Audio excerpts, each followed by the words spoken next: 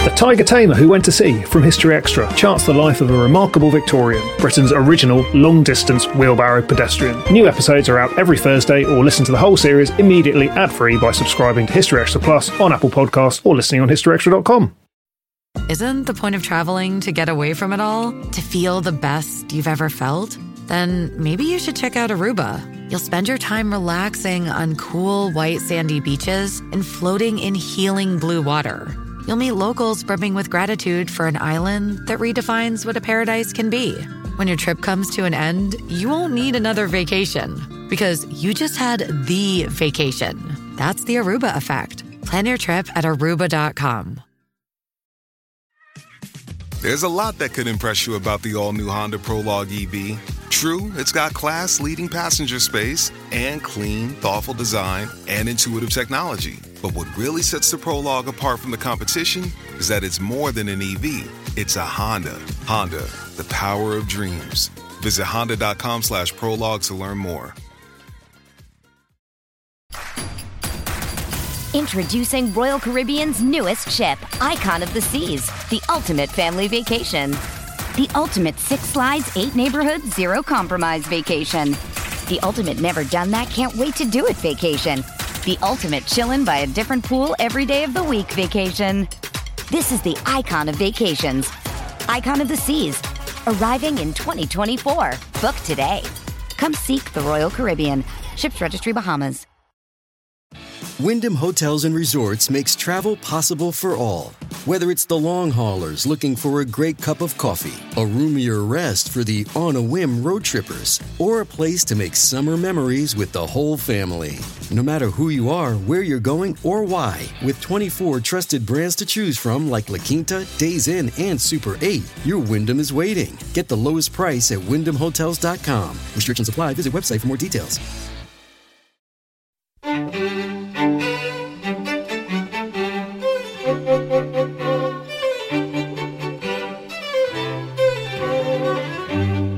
Hello and welcome to the History Extra podcast from BBC History Magazine, Britain's best-selling history magazine.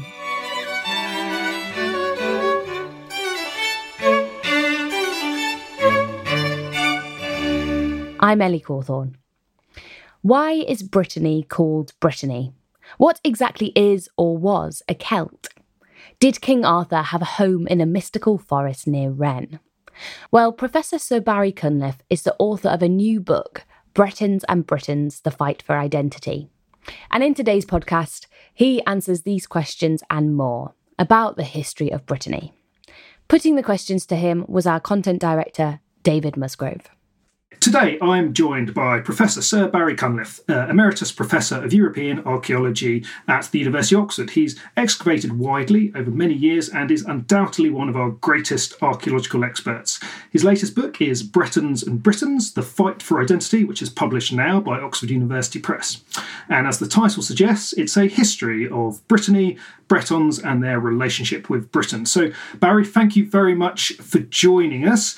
The first thing we need to do is orientate ourselves. So might you be able to just quickly remind our listeners of the general geography we're talking about here? Where does Brittany sit in relation to Britain? What's its general extent and what sort of landscape features are made up in the Breton Peninsula? OK, well, let's start with being out in the Atlantic. Assume we're out in the Atlantic and we're looking towards Europe, we're looking east towards Europe, and we're approaching Europe, and we're approaching Brittany. On our right-hand side, we'll go past Galicia in northwestern Spain. On our left-hand side, we'll go past Ireland. And as we sort of home into Europe, there in the centre is the peninsula of Brittany. It's a long peninsula, something like 250 kilometres long.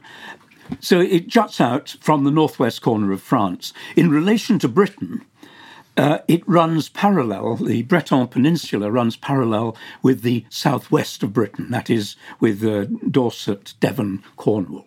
And the two are something like 400 or 500 kilometres apart. So there's just the sea between them, and the sea doesn't divide. The sea actually connects southern Britain, southwestern Britain, to this peninsula of Brittany. Now, it's quite a complicated peninsula. It's old hard rock, and it's really divided into three parts. If you think of it this way, there is the great central spine, which is forest and mountains. They call them mountains in France, but in Brittany, but they're not really mountains. They're sort of hills, Montagne Noire and Mont d'Arrée. And then you've got outside this core, there is what is called the Argot. That is the land facing the forest. And outside that again is the Armor, which is the land facing the sea. So essentially you've got this outer line of land facing the sea, and then you go inland and there is the Argot, and then inside is this great spine of mountains and forest. So what that really means is that the northern coast of Brittany, which faces Britain, is quite separate from the southern coast of Brittany, which faces across the Bay of Biscay to northern Spain. So Brittany really has got those two main faces. It's also got a third face. It's face with France, the mainland France. It joins France, obviously, so it's got a land border. But very important is the River Loire, which runs from the Bay of Biscay in the southeast corner of Brittany, deep into West Central Europe, deep into France, and over quite close to the German border, in fact. So Brittany has got these contact zones, one north to Britain, one south to Iberia, and one east into West Central Europe. And you mentioned the Armor, this coastal zone. That's where the word Armorica comes from, I presume. Yes, indeed. We call it Brittany now, and I'll no doubt fall into the fault of calling it Brittany when I'm talking about prehistory. But it only becomes Brittany as a country when the Britons actually move into Brittany. I'm sure we'll talk about that later, sometime in the 5th and 6th century AD. And before that, it's called Armorica. And the Romans knew it as Armorica, and since Ar and Mor are both Celtic words, presumably the inhabitants of the Breton Peninsula, Armorica, called themselves Armoricans in the pre-Roman period. Right, now, your book, which is a brilliant read, takes us from prehistory up to the present day. Obviously, we can't hope to cover everything in the book or all that entire time span. So what I want to do is try and focus on the links between Brittany and Britain if we can. And we're going to sort of start with prehistory and move forwards, and we'll get into the medieval period. We probably won't get too much further than that, but we'll see how we go with our time. So when can we see the first possible evidence of cross-channel communication between Brittany and Britain? Well, I think we need to go back to a stage just before when we can first see it. Go back to the Mesolithic period, that's the hunter-gatherer period, when both in Britain and in Armorica, people were hunting their food, they were collecting their food, they were foragers and so on, before farming comes in. We're talking about 8,000, 7,000, 6,000 BC, that sort of period. Now, during that time, I think we can be pretty sure that people in both Britain and in Armorica learned how to use the sea. The sea was important to them. They were foraging generally. They were moving with their food. They were moving to collect food from grazing animals and so on, moving into the forest to pick nuts and berries and fungi. They were mobile. They could navigate. They could go from camp to camp and come back again. So they understood navigation.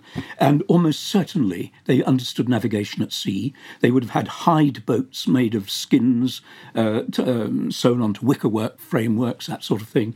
And the sea was as much, for the ones who lived around the coast, the sea was as much a part of their hunting grounds as the land was. And they would follow, as on land they followed herds of animals, on sea they followed the fish, shoals of fish. And in that way, I imagine these hunter-gatherers from Armorica and Britain came into contact. We've got no hard evidence for this, but there is no reason why they didn't. And when we just move on a little bit, by sort of 5,000 BC, Armorica has got farmers moving into it, so domesticated animals. And then suddenly in Ireland, at about this time, on Mesolithic hunting sites, we find domesticated cattle, or rather bits of domesticated cattle. Now, that is long before farmers got to Ireland. And the only way they could have got these bits of domesticated cattle was by people bringing them from Armorica from overseas. So we must assume that somewhere about 5,000 soon after, the hunter-gatherers who were just beginning to be farmers in Armorica were making their traditional sailings up into the Irish Sea and around the British coast. And they were bringing gifts with them, probably gifts of sides of beef or something like that. And that's how these bones got into the Mesolithic sites in Ireland. So that's the first we can actually see of the contact. And what it reminds us, and this is very important for what comes afterwards, is if you think of Britain, Britain has an east side story and a west side story. The east side story, Britain links across the North Sea and the eastern part of the Channel to northern France and Belgium and Holland, that sort of area, the Low Countries. The west side story links Ireland, Western Brittany, Wales, Cornwall, with the whole of the Atlantic seaways, which includes Brittany and also includes Spain and Portugal at this stage.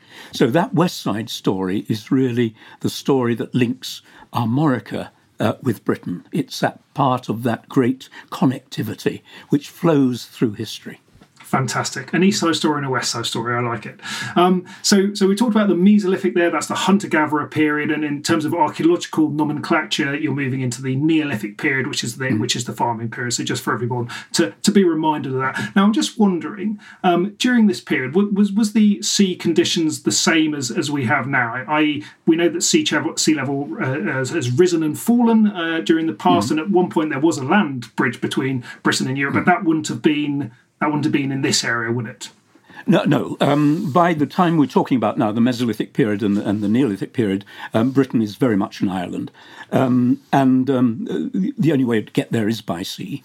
And similarly, Ireland was separated from the rest of the British Isles.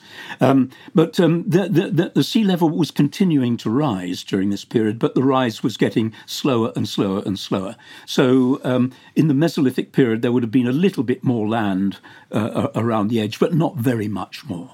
So it's as near as makes no difference the same. Okay. Now in your book, you talk about the suggestion that there may have been some actual migration from Armorica to Western Britain and Ireland, sort of around about the early 5th millennium. So I think your dates were 4,300 to 3,900 BC. You see some sense of a migration. Can you tell us a bit more about that and what that tells us about the sort of cultural contact and similarities between the two areas? Yeah, well, we've got this idea that even in the period about 5,000 BC, trips were being made from Armorica into the Irish Sea area before the Britons had become farmers. After farming had penetrated the Armorican Peninsula, Brittany, it was coming from two directions. It was coming, farming techniques were coming up from the south, from the west coast of France, and they were coming overland from the Seine Valley region. And so you've got farmers moving into Brittany in two ways. And they establish a farming community in Brittany, certainly by 5000 BC. Now, what we see in the archaeological record is very soon after this, by 4,300, over the next couple of hundred years, we see the same contact from Armorica around the southwest of Britain into the Irish Sea area. And this is shown by the distribution in southwest Wales, northwest Wales, the east coast of Ireland and the west coast of Scotland of a certain tomb type.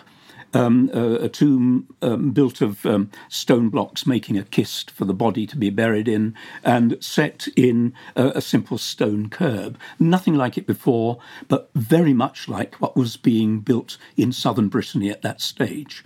And also in this tomb type, we see the beginnings of what is called a passage grave, where instead of being completely contained, this central kist where the body is buried has a little passage leading to it, so you can get in and put libations with your dead ancestor or bury another ancestor with them. And this passage tomb technique is one that develops in Brittany. So it's the distribution of these tombs, the West Side story, which we're talking about, the distribution of these tombs all up the Irish Sea, that links into southern Brittany. And there are similar pots being found as well. The pots like those being made in southern Brittany are being found at certain points along the sea route. So that's one of the first contacts, probably going back to 4,300, 4,200, before the Neolithic really got into Britain from the east side.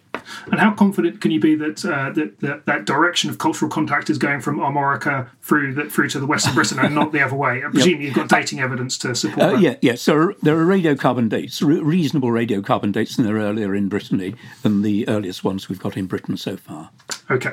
Now you've introduced us to my next question, which is one of the things that many listeners might associate with Brittany if they've been on holiday there is its fantastic prehistoric megalithic remains, so stone remains. Particularly, I'm thinking Stone Rose. The most obvious one is Carnac on the south coast. This amazing stone alignment that goes on for an incredible distance, and burial chambers as well, which you talked about. Can you give us just a bit more of a taste of that, and tell us if there's a tradition that goes across the two parts of land that we're talking about here? Yeah. What you get in Brittany from in the Mesolithic period, before the Neolithic come in, you get some of these little stone-built tombs, stone kists, and Mesolithic hunters are being buried in them. So there is a tradition of burying people in stone kists. There's also a tradition of building long mounds, sometimes covering these kists. And another tradition that begins, possibly back in the Mesolithic period in Brittany, is the idea of standing stones in rows. The earliest ones, or the ones that look the earliest, are really very, very simple indeed, just local boulders that are just erected in a row. By the time you move on a bit, it gets more and more and more sophisticated until we get to, in the fifth millennium, wonderful structures like there's a famous site at Loch Marriacare, which is on the southern side of Brittany, and there was a huge standing stone erected there called the Grand Menhir Brisé, it's called, because it's fallen down and broken, so it's brisé. But when it was standing, this great stone, the stone itself would have been 21 metres long, and allowing for a bit in the ground, it must have stood something like 18 metres high. That's roughly a 3-storey house. No, it was a big stone. And the effort of putting that stone, bringing it from a quarry many kilometres away, putting it up, standing it there, and then carving it with horned probably cattle, and a curious creature, which some people identify as a whale, and it may well be. But you put up this great stone and you carve it, and then you put 18 other stones behind it, all carved. Now, that is very sophisticated. It grows out of the Breton tradition, the Armorican tradition. It's not introduced from anywhere. Then from that, of course, you get slightly later these great stone rows that you find at Carnac, where there are rows and rows and rows of stones, sort of up to 10 rows of stones going for kilometres across the countryside. Amazing monuments. So that's one side of the megalithic tradition. The other side is the burial tradition, where it grows out of this idea of the kist, putting bodies in the kist, and then the idea of creating a passageway leading to it, so that you can add additional burials. And we call them passage graves. They develop quite widely in Europe. They're known in Spain, they're known in Brittany, they're known in Ireland and Britain and up into Orkney and Shetland and across into France. And someone has recently done a very, very detailed study of all the radiocarbon dates from these graves, and they reckon that they probably did originate in Brittany, in the Morbihan, in this southern part of Brittany, where they are at their best and where all these stone rows are. And the idea is that they originated there and they spread from there northwards along the Irish Sea into western Britain and south across to Galicia and down the coast of Iberia. So I was about to fly us forward to the pre-Roman Iron Age, but we can't overlook the Bronze Age. So that's the period of metalwork. So very briefly, tell us what's the story in the Bronze Age. Well, the story again is this West Side story. We've got people going backwards and forwards across the sea from Brittany, Wales, Ireland and Scotland and so on. The crucial bit here is that when copper metallurgy starts, it starts sometime in the early third millennium in Portugal. There are prospectors coming out from Portugal. They come to Brittany. And those prospectors move on along the seaways into certainly in Ireland, where we find them about 2,400 BC, and so develops in southern Ireland, South Wales, Cornwall and Devon and Armorica, a very special metal-using economy. It starts off as a copper-using economy, but it's there that bronze develops for the first time in Western Europe. And it develops there because it's in those areas in Brittany and southwest Britain that there is tin. And this is absolutely the driver for increasing contact and increasing continuity. The rarity of tin, the comparative rarity of gold, which you get from Cornwall and Southern Ireland, and also the comparative rarity of copper. That little area is bound together by the sea. It's a metal-rich area, and it's an area of incredible innovation. And once that's underway, then develops what is called the Atlantic Bronze Age, which links that nucleus with the Spanish nucleus. And so you get this great continuity of ideas and metalwork and technology stretching from Spain right the way up to Shetland. So you're describing there a very connected West Side metallurgical story. Is that at odds with something with the East Side story in Britain? Is something different going on there? Well, yes, to the extent that it doesn't have metal. And it's the metal that is the driver for the intensity of the contact. You're getting contact across the North Sea as well. At the same time, in parallel with this, so people coming across the North Sea, Beaker people coming across the North Sea and so on. Contacts develop across the North Sea in parallel with this. But the metal is the real driver for the intensity along the Atlantic seaways.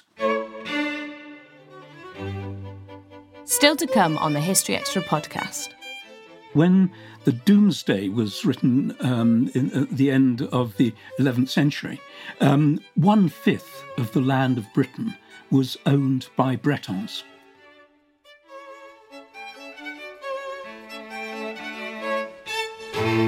This episode is brought to you by ZipRecruiter. Daylight saving time is once again upon us, as is the debate about whether it's truly needed or not. But if you're hiring, it really doesn't matter, because even though it may feel as if your day is longer, it won't help you find qualified candidates any sooner. There's only one way to do that: ZipRecruiter.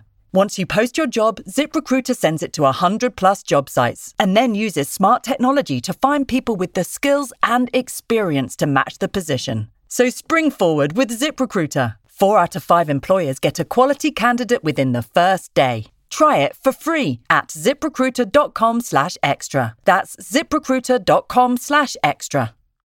Apple Card is the perfect cashback rewards credit card. Earn up to 3% daily cashback on every purchase every day. Then grow it at 4.50% annual percentage yield when you open a savings account with Apple Card. Visit apple.co/card calculator to see how much you can earn. Apple Card subject to credit approval. Savings available to Apple Card owners subject to eligibility. Savings accounts provided by Goldman Sachs Bank USA, member FDIC. Terms apply. Oh, it's such a clutch pickup, Dave. I was worried we'd bring back the same team. I meant those blackout motorized shades. Blinds.com made it crazy affordable to replace our old blinds. Hard to install? No, it's easy. I installed these and then got some for my mom, too. She talked to a design consultant for free and scheduled a professional measure and install. Hall of Fame son. They're the #1 online retailer of custom window coverings in the world. Blinds.com is the GOAT. The GOAT! Go to Blinds.com for 40% off site-wide. Blinds.com. Rules and restrictions may apply.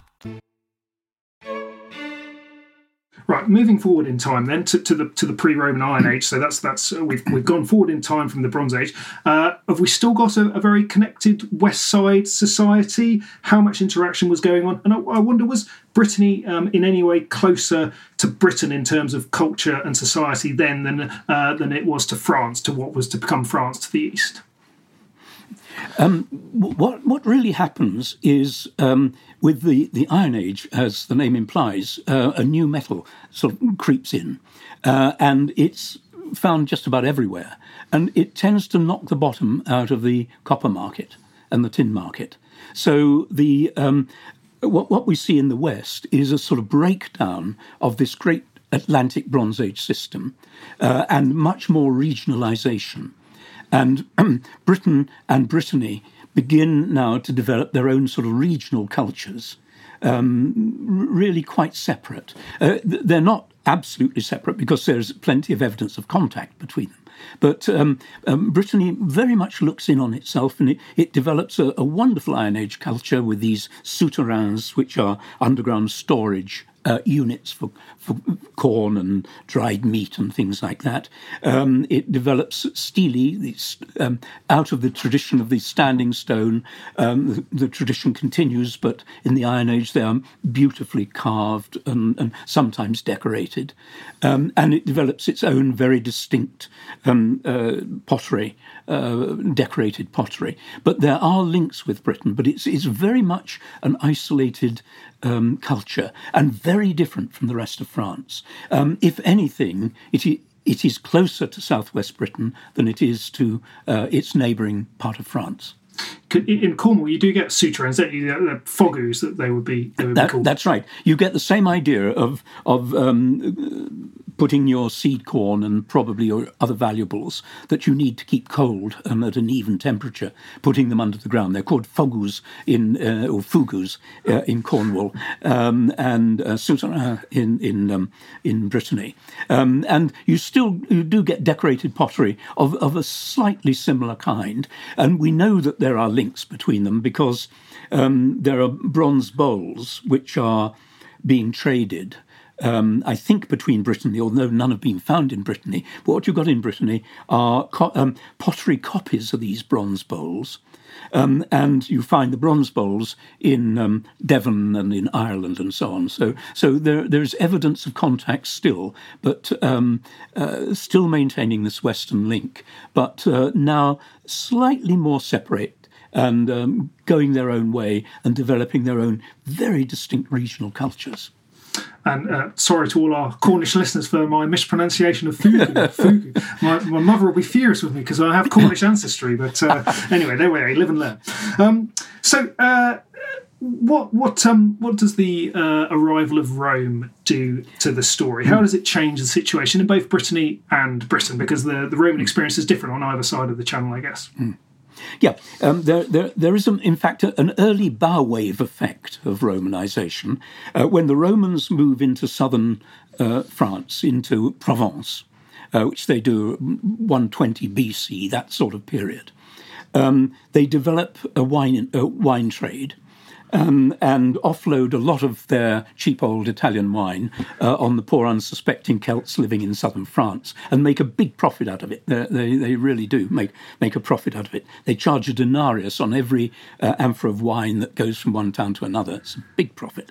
Anyway, this wine then sort of pervades the whole of the artery system of France and Armorica and across to Britain. And what we find is that Roman wine amphorae, this is between the periods, say, about 120 BC to about 50 BC. These Roman wine amphorae pass from Mediterranean across the river system into the sort of Bordeaux area, and then by ship up to Brittany, probably across the Breton Peninsula rather than round it, to ports like Saint-Malo, which was, there was an Iron Age site there. And then they are traded from there across the sea to Britain, particularly to Hengistbury Head, which is on the coast not far from Poole Harbour. And I excavated there and we found these Roman amphorae there. We also found figs, or rather fig seeds, and glass. And so these are Mediterranean luxuries which are suddenly flowing into the trading system. And what we see in the period from about 100 to about 50 BC is this very tight link between Saint-Malo, or the Saint-Malo-Saint-Brieuc area, the north coast of Brittany, and Hengistbury Head and Poole Harbour, and boats going backwards and forwards for many, many years. And I think the model that probably fits best is of a sort of summer camp of Bretons at Hengistbury Head, that they load up their ships in Brittany with masses of amphorae and stuff a few figs in and bags of glass and stuff like that, and take it off to Hengistbury and then stay there for the trading season. And what comes out of Britain are hides, slaves, corn and metals. And so you can imagine people bringing those things from Britain to Hengistbury Head. And there are the Breton traders trading and swapping their amphorae of wine for slaves and so on, and then going back to Brittany. And this is before the Romans have got to Brittany. But so it's trade in advance of Romanisation. And then, of course, in the 50s, 57, 56 BC, Caesar is active in this area. Caesar moves into Gaul and moves very quickly across Gaul. One of the first things he does is to try and buy off all the tribes in the northwest, the whole of the Armorican tribes and the tribes along the Channel. He sort of does a deal and thinks that's it. And then settles down, and well, it goes home, in fact, and just leaves his troops there.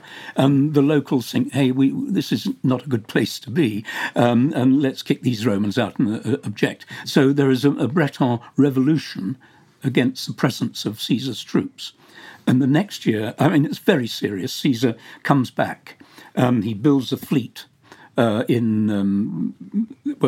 just off the mouth of the Loire, in fact. He gets some local ships, moves his army up and so on, and then when he's all poised, land troops, maritime troops, he moves in on Brittany with a vengeance and destroys the Breton resistance and does the usual sort of thing of killing off all their headmen and taking the rest as slaves and so on. So that's how Brittany sort of meets the Romans in a sort of head-on collision.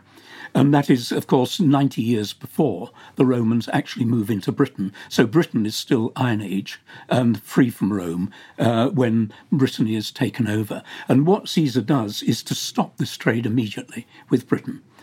He doesn't like the Armoricans liaising with Britain because they were getting reinforcements from Britain. So he seems to cut that trade, and the trade starts in a different direction, across the Channel, in fact. It continues across the English Channel between sort of Dover and Kent, that sort of, or Dover and Essex. It brings to an end this contact. And then gradually, it takes quite a long while for Brittany to settle down. It had a very rough time under Caesar. And there are one or two hints of rebellions going on for the next 20, 30, 40 years. But then it quietens down and Romanization sets in, and it gets the usual towns and road systems and so on. So Brittany did eventually become part of Roman Gaul. It was a part of that province. Yeah, from about the 20s BC, after the horror of Caesar's conquest had died down, and people began gradually to see the benefits of Romanization. Brittany was as Romanised as the rest of Gaul, and as Romanised as Britain itself became when Claudius invaded in 43. And so you have this system of roads, you have big towns developing, have industries developing, and some of the Bretons, the elite Bretons, become Roman citizens and administrators and so on. It's a normal Roman package of Romanization. And you go into some detail about the sort of the brutality of those Gallic wars in the book. It's very interesting. I wonder, is there any evidence of Breton, Armorican emigres going to Britain at that point when the Romans were being so brutal? Can we see that? There are hints of this. There are hints of people getting out. One of the hints is on the island of Jersey, where there are a lot of coin hoards of Breton coins, I must call them Armorican coins, which suggests that people might be fleeing to the offshore islands. And we do find some of these coins appearing in Britain as well. But it's very difficult to see any major culture change in Britain at this time. It doesn't mean to say there weren't refugees pouring in. It's just that they weren't recognisable in the archaeological record. Okay, so the place you mentioned there, the Channel Islands, so that's between Britain and Brittany in the across the stretch of water there. So what happens after the Roman interlude then? So both sides of the Channel both get Romanised, as you said.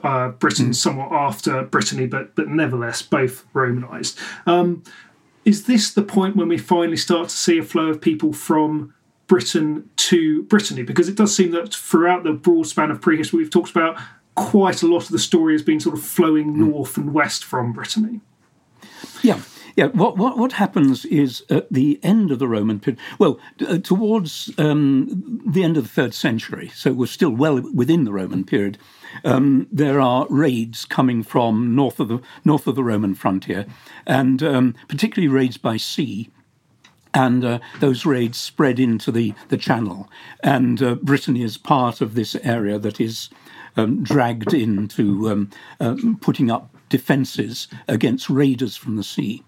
But the other thing that happens in Brittany, which is extremely interesting and is referred to by a number of texts, is that the Britons begin to revolt. They're called rusticani, the country dwellers, the rustic people, those who are not part of the urban elite. So we've got countryside versus urban elite, I think. And the first rebellion we get is in the late 3rd century. And then into the 4th century, there are more rebellions. So you're getting a Breton resistance movement developing among the countryside dwellers. And as this goes on, the rest of the Roman Empire is beginning to crumble, and barbarians are moving in. The Franks are moving in, the Huns move in, the Alans move in, and so on. And towards the end, when we're getting into the 5th century, just the beginning of the 5th century, the Romans are using the barbarians, using Huns, using Alans to fight the Bretons, to fight these rebelling rusticani, these rebels, the Gordae they're called. So you've got a peasant revolt, basically. And then into that peasant revolt come the Britons.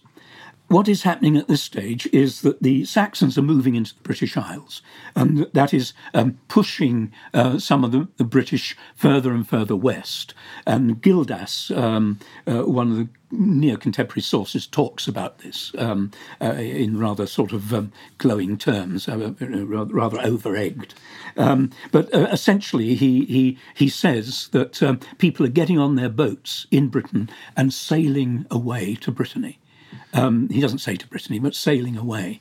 And that's, in fact, what happens. Refugees from the west of Britain, probably from Dorset, Devon, Cornwall, that sort of area, possibly from South Wales, get on boats and sail to Brittany, because that's their traditional links are with the Bretons. They've probably got relations over there anyway. It's not sudden invasion of foreigners. There are familial links.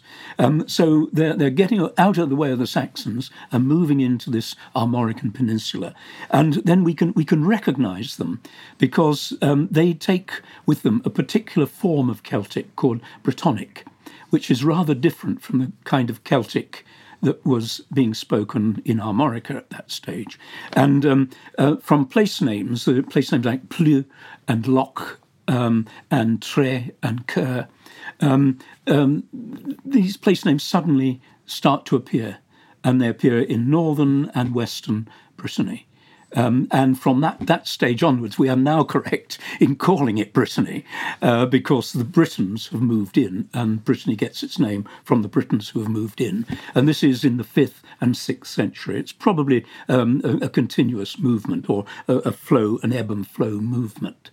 But it looks as though from the number of place names and the density of these place names that it must have been quite a considerable population move. And it may well be that Brittany itself by this stage was fairly depopulated as the result of all the peasant rebellions that were going on. So quite a big population transfer possibly, and as you say, attested historically and in place name evidence. Is it attested archaeologically? Can you? To some extent, yes. You can begin to see a new type of settlement in one of the sites I excavated in Brittany, a place called Liode, which is a Roman fortification near Lannion on the sea, on an estuary. We've got evidence of metalwork, which is quite similar to metalwork used in Britain, horse trappings and so on. And people move in and start farming the land and setting up their lazy beds, sort of glorified sort of thing you find on modern allotments, and establishing their communities. They also, of course, the other thing that there is evidence for is the movement of religious leaders, the so-called saints who move in, but the religious leaders of the communities who often give their names to the locations, and these we can trace, and there are stories of the saints' lives, trace them coming from Wales and Ireland and through southwest Britain. So quite often you get a Plu name, meaning the people, and then you get a saint's name linking the two. So there's a lot of evidence converges on that. And you've got a really good bit in the book about those saints and what that tells us. You mentioned Celts earlier. Perhaps we could just dwell on that phrase for a second, because it's a bit of a difficult phrase to grapple with. What does that mean, Celtic, Celts? And does it mean something, do you think, different to an archaeologist as it does to a historian? It's becoming a very difficult word to use now, because so much work is being done on this. Linguists, archaeologists, and ancient DNA is all beginning to contribute to a revolution in our understanding. But to talk simply about it, start with Caesar says that Gaul is divided, in that famous phrase, Gaul is divided into 3 parts. There are the Belgae in the north, there are the Aquitani in the southwest, and in the whole of the centre, which includes Armorica, of course, there are the Gauls, but they call themselves Celts. And Caesar actually says that they call themselves Celts. So by the time Caesar is there, the whole of the central part of France, including Armorica, is essentially Celtic, and that's the word they use for themselves. Go back a couple of 300 years, when the Greek Pythias was sailing around Armorica and sailing around Britain. He talks about Armorica as Celtici, and that's sort of 320 BC. So certainly we can say, no doubt, back to 300s, they were calling themselves Celts. Now, the old idea of Celts originating in Central Europe and moving west and fighting their way and drinking their way and raping their way into the West and into Britain, it's basically rubbish. But what actually happened is much more difficult to say. Some of us, not everyone, but some of us think that the Celtic language really developed into its recognisable form as part of this Atlantic, Bronze Age Atlantic culture, when people were so in contact with each other, they were exchanging technological ideas, religious ideas, cosmological ideas, and that was when the Celtic language started. So we could say that the people in the Armorican Peninsula called themselves Celts long before the Romans got there, and they were speaking a language which we call Celtic. Okay, so it's reasonable to speak of the Celts as a people in Brittany and indeed in Western Britain during this period, and to think that they would have called themselves by that name as well. Yes, I think it is reasonable to think that they recognised some sort of ethnic overarching identity. They were, of course, individual tribes and fighting each other, but some ethnic identity, and they did speak the same language as well, or versions of the same language, which we call Celtic. Okay, good. Well, that's helpful to clarify that, and it comes laden with different meanings now, and perhaps we'll come on to that at the end of this conversation. So, moving on again a bit, just charging forwards. We move into the Viking period, or the Viking Age, when we see incursions from Scandinavia, raiders and traders across the seaboard of both Britain and Brittany, and this is from the 8th century onwards, I guess. Is it the same story on both sides? Does Brittany suffer the same sort of Viking attacks that Britain does? Yeah, it is very much the same story, but with a little a nuance to it. The Bretons at this stage, as you say, we're talking about 8th, 9th, 10th centuries. The Bretons at this stage, their main enemy were the French, the Franks, and they were fighting the Franks more or less consistently throughout this period. When the Vikings move in, sometimes the Bretons fight the Vikings and the French. Sometimes the Vikings join up with the Bretons and they fight the French. So the Vikings are a third force that can be used by either the Franks or the Bretons. But essentially, a lot of Vikings move in, they like estuaries. And some Vikings move into the Seine estuary. We'll come back to them in a minute. Another lot move into the Loire estuary, which the main town, the Roman town of Nantes, was there. And so Nantes features large in this. And from the Loire estuary, they raid into Brittany. Other lots are raiding from Frisia and from the Seine estuary, are raiding all around the coast of Brittany as well. So you've got this whole series of raid after raid after raid. Then what happens is a load of Vikings under a man called Rollo, who are trying to settle in the Seine Valley, are actually given land by the French and said, OK, look, the easiest way to stop more raids getting upriver to Paris is to give you the land downriver from Paris and you keep the rest of the Vikings off. So Rollo sort of settles there, and he becomes... they become the Normans, essentially. That is Normandy, and their descendants are the Normans. But from that area, more raiders start attacking Brittany. So you've got this constant flood of Viking raiders coming. And what happens is some of the Breton elite shows these close connections with Britain. They flee to Saxon Britain. And Ethelstan, King Ethelstan in Britain, gives them land and looks after them. So you've got these Breton refugees in Britain. And there's a famous one, Alan Twisted Beard Barbatot, Alain Barbatot, who is an elite Breton in the court of Ethelstan. And he's constantly in touch with his spies, his Christian spies, who are in the monasteries. And they say, well, now is the time to come and free Brittany. And so he and some English troops land at Dol, which is not far from Saint-Malo, and then do this great sweep through Brittany, beating off the Vikings everywhere they go. And the slight difference between Britain and Brittany is the Vikings. In Britain, the Vikings are really land grabbing towards the end and settling. In Brittany, it's not like that, except in the Loire estuary. They're much more raiders and sort of living off the land. So it's easy to round them up and beat them up. So in the 930s, Alain lands and moves. It's an interesting move. He lands in Dol, goes along the north coast, and then right through the centre of Brittany down to the south, beating off Saxons wherever he meets them, and then he homes in on Nantes, which is their centre, and kicks them out of Nantes, and then chases the remnant back up north and then destroys them.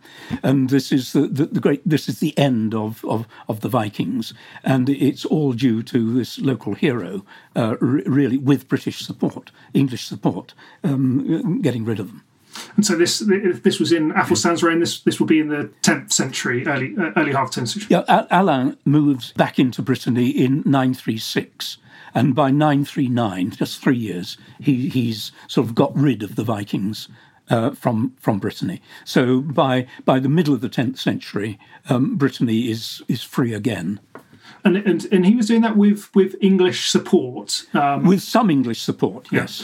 But I mean, Athelstan was sort of famous for trying to build up his the whole kingdom of England. You know, famous for calling himself the king of the English. Did he have designs on Brittany? Is that? No, I don't think so. I think not at this stage.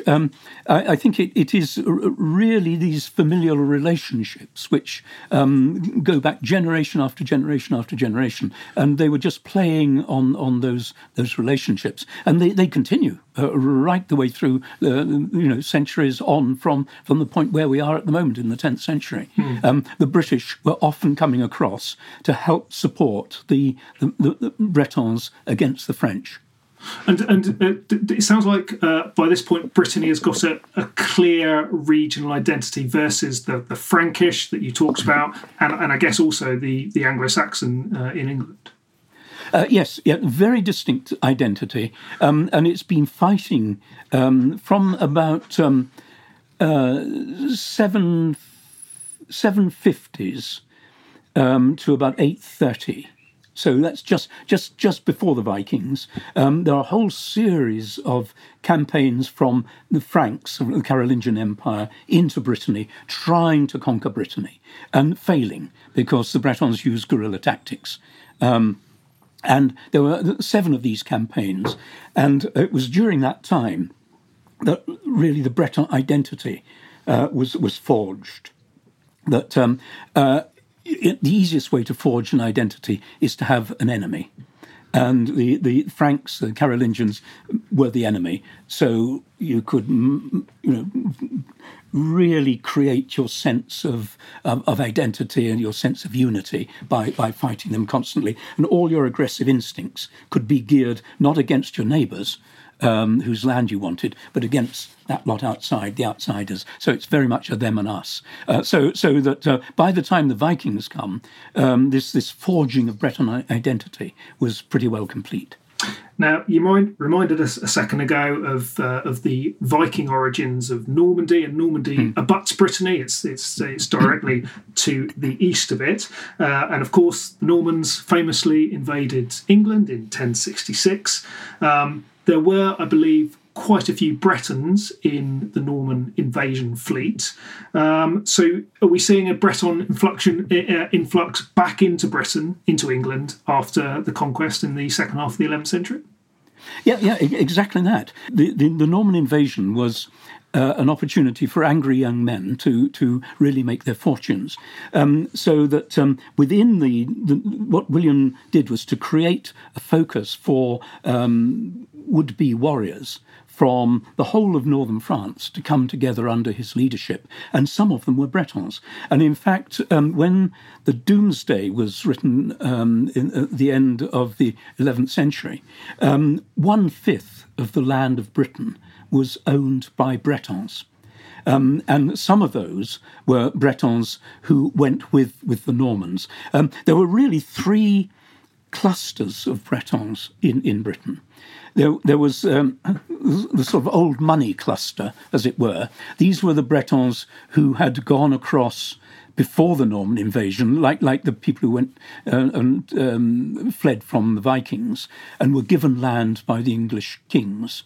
And they really had land in East Anglia, in Norfolk and Suffolk. They were there already. And there were others, like Alain Leroux, who was a Breton who fought at the Battle of Hastings, and he was given land in Yorkshire, the Richmond estates in Yorkshire, and he had big estates. The Bretons already there in East Anglia were given additional land by the Normans. There was another cluster of Bretons down in the southwest, in Devon, Cornwall, South Wales, that sort of area. So we've got these three big clusters of Bretons. These are Breton lords, but they would have had their entourage with them. And once they were there, of course, the mothers, brothers, cousins and sisters all moved in. So you got a sort of an influx of people from Brittany into Britain and as joining the land-holding aristocracy. And the fascinating thing is that they then, the lot in East Anglia fell out with the king. And their land was apportioned to the others. And the other two groups, the ones in Yorkshire and the ones in the southwest, came from rival groups in Brittany. So they were at daggers drawn with each other. So when Britain went into a civil war, the Stephen and Matilda civil war, one group sided with Stephen and one group sided with Matilda. So these were two Breton royal families fighting out their battles in Britain in a British political context. And I should have said, just before the Norman Conquest, the Bayeux Tapestry shows the Normans invading Brittany and William the Conqueror leading a force into Brittany. So clearly there were daggers drawn there. At what point, and Normandy eventually becomes part of France after quite a long story, which we can't go into, and so does Brittany. At what point does Brittany become more French than it was then? Right. Well, as you say, Brittany becomes is part of the Angevin Empire, the empire that is essentially ruled by Henry II, which is the whole of Western France and the whole of the British Isles, really, and Brittany is part of that. And in many ways, that British-held territory keeps Brittany separate from France. And the Breton identity continues to develop. And throughout the Middle Ages, you get wars of succession and civil wars in Brittany and so on. But there is still this antagonism to France. And it goes on and on and on. And you gradually find they're developing a sort of pro-French party and an anti-French party in Brittany. And the whole thing really comes to a conclusion with the death of Duke Francois in Brittany. Duke Francois dies in 1488, and he has his successor is his 11-year-old daughter Anne, Duchess of Brittany. Only 11, and that the French see as the wonderful opportunity, the uncertainty of an 11-year-old taking over, a wonderful opportunity to move in and invade Brittany. They do, and the British send an army, 6,000 troops, to support the Bretons against the French. But the pro-French party in Brittany decide that Anne is to be the centre person. And they are quite powerful, and they eventually marry Anne to Charles, King of France. And when Charles, King of France, dies, she's married to the next King of France, Louis. So it's a smart political move. You marry your Breton Duchess to the King of France, and that virtually puts a stop for a while to the antagonism between them. And then in the great edict, which was passed in 1532, Brittany becomes part of France. Anne's dead by now, but Brittany is part of France. And it's quite a good deal for the Bretons because what the French do is to promise a degree of autonomy for Brittany. They've got their own General Assembly, they've got their own Parliament, they can appoint their own bishops. They cannot be called up to fight in foreign wars outside Brittany, and they can only be taxed if their own Parliament or General Assembly agree to the taxation. So the deal is a very, very good one, and it does bring to an end this period of continuous strife throughout the medieval period. And from then on, Brittany begins to flourish economically. It really takes off. But of course, the story... The French make one set of promises in 1532, and in the successive years they break them one after another, and that causes more Breton discontent. Okay, so we got to 1532. There's clearly another 500 years of all sorts of interesting things that are going on, but I think that will be a podcast part deux, which we can't do. There's just a couple more points I just wanted to chat to you about before we finish, if you've got time. One is taking us back into the medieval period and tackling Arthuriana, because it's very interesting. If you go travel around Brittany, you see a lot of evidence of Arthurian stories. I've done it myself, and particularly a place like the Pampon Forest near Rennes. It's an amazing, lovely forest, and it's kind of got an Arthurian centre in it, in the middle of it, with all sorts of sort of mystical stuff going on there. What's going on? Why is Brittany part of the Arthurian mythology? Yeah, it's a very, very interesting question. This, I mean, to try and sort of tease out the crucial bits.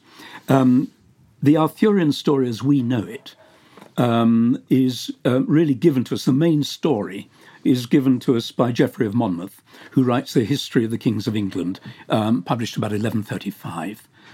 He lived not far from here, just down the road at Osney, just outside Oxford.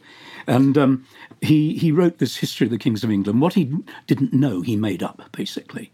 And within it is the germ of the Arthurian legend. Arthur is a British nobleman. When the Saxons come, he fights against the Saxons.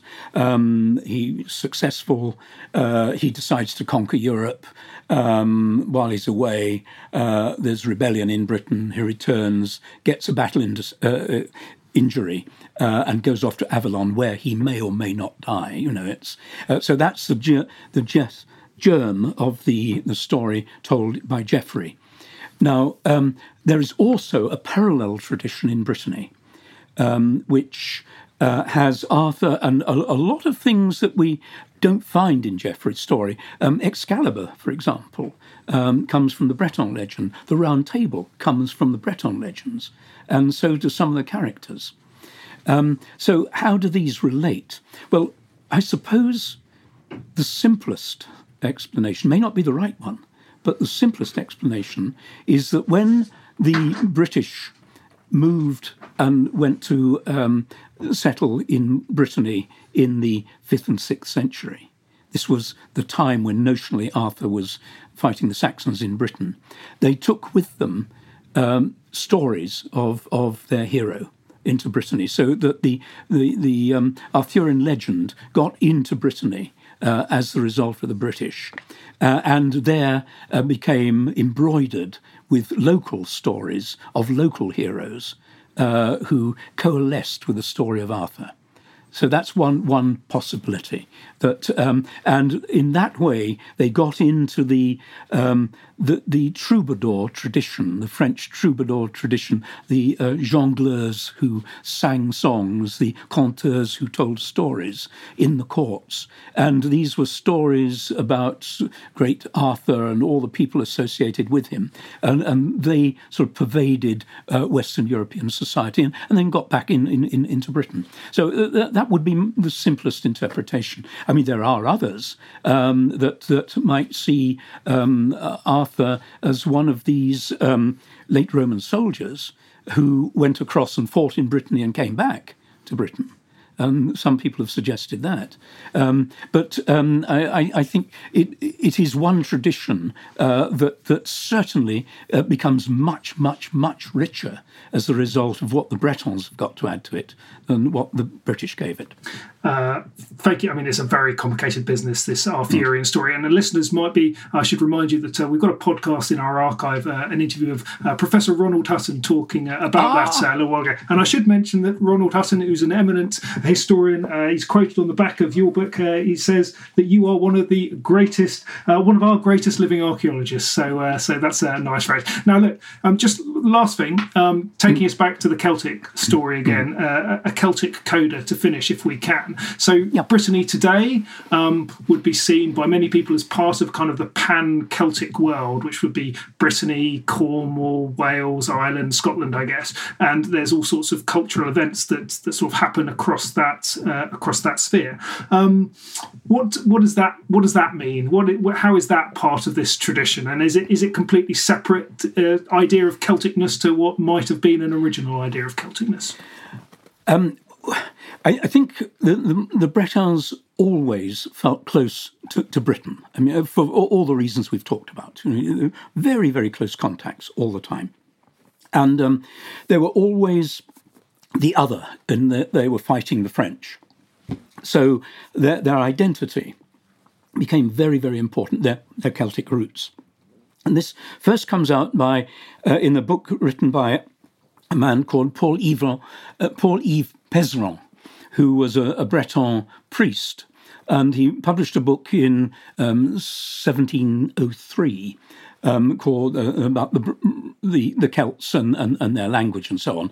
And he argued that the Celts started somewhere in the east of Europe, and they moved gradually west, and then they were wiped out in some parts, and the true Celts survived in Brittany. That's what he was arguing. And then these ideas were taken up by the great English scholar Edward Llwyd, who wrote the Archaeologia Britannica in 1706.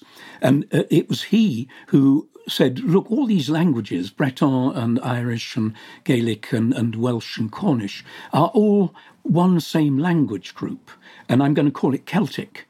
And he liked what Pezeran was saying, and it was he who really formed this idea of a Celtic West, that in the West, the language and the culture of these Celtic people survived against Romans and Germans and Saxons and everyone else coming in. He would say that because he was a Welshman himself, and he was being anti-English at this stage.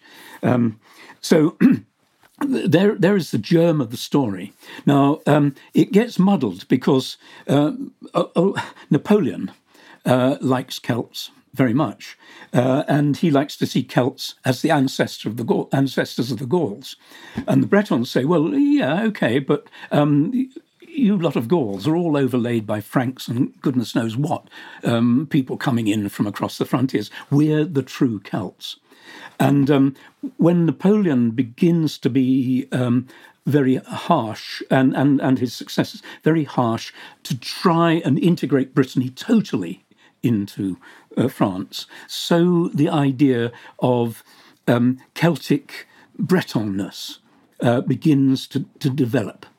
So it's got real roots in reality and in scholarship. And I think that perhaps the key point is a Breton nobleman called Elfsat de la Villemarqué, who in 1867 decided to set up a great inter-Celtic conference in Saint-Brieuc, which is on the north coast of Brittany. And he invited his brothers and his cousins and his compatriots from the other Celtic countries in Wales and Cornwall and in Ireland to this great Celtic conference. And it was a political move and an intellectual move as well, really, to cement the Celticness of the West, to give Brittany its exceptional nature in contrast to France. And then that goes on and develops and develops and develops. That was Professor Sir Barry Cunliffe. His book, Bretons and Britons, The Fight for Identity, is out now, published by OUP. You can find a link in the show notes. Thanks for listening.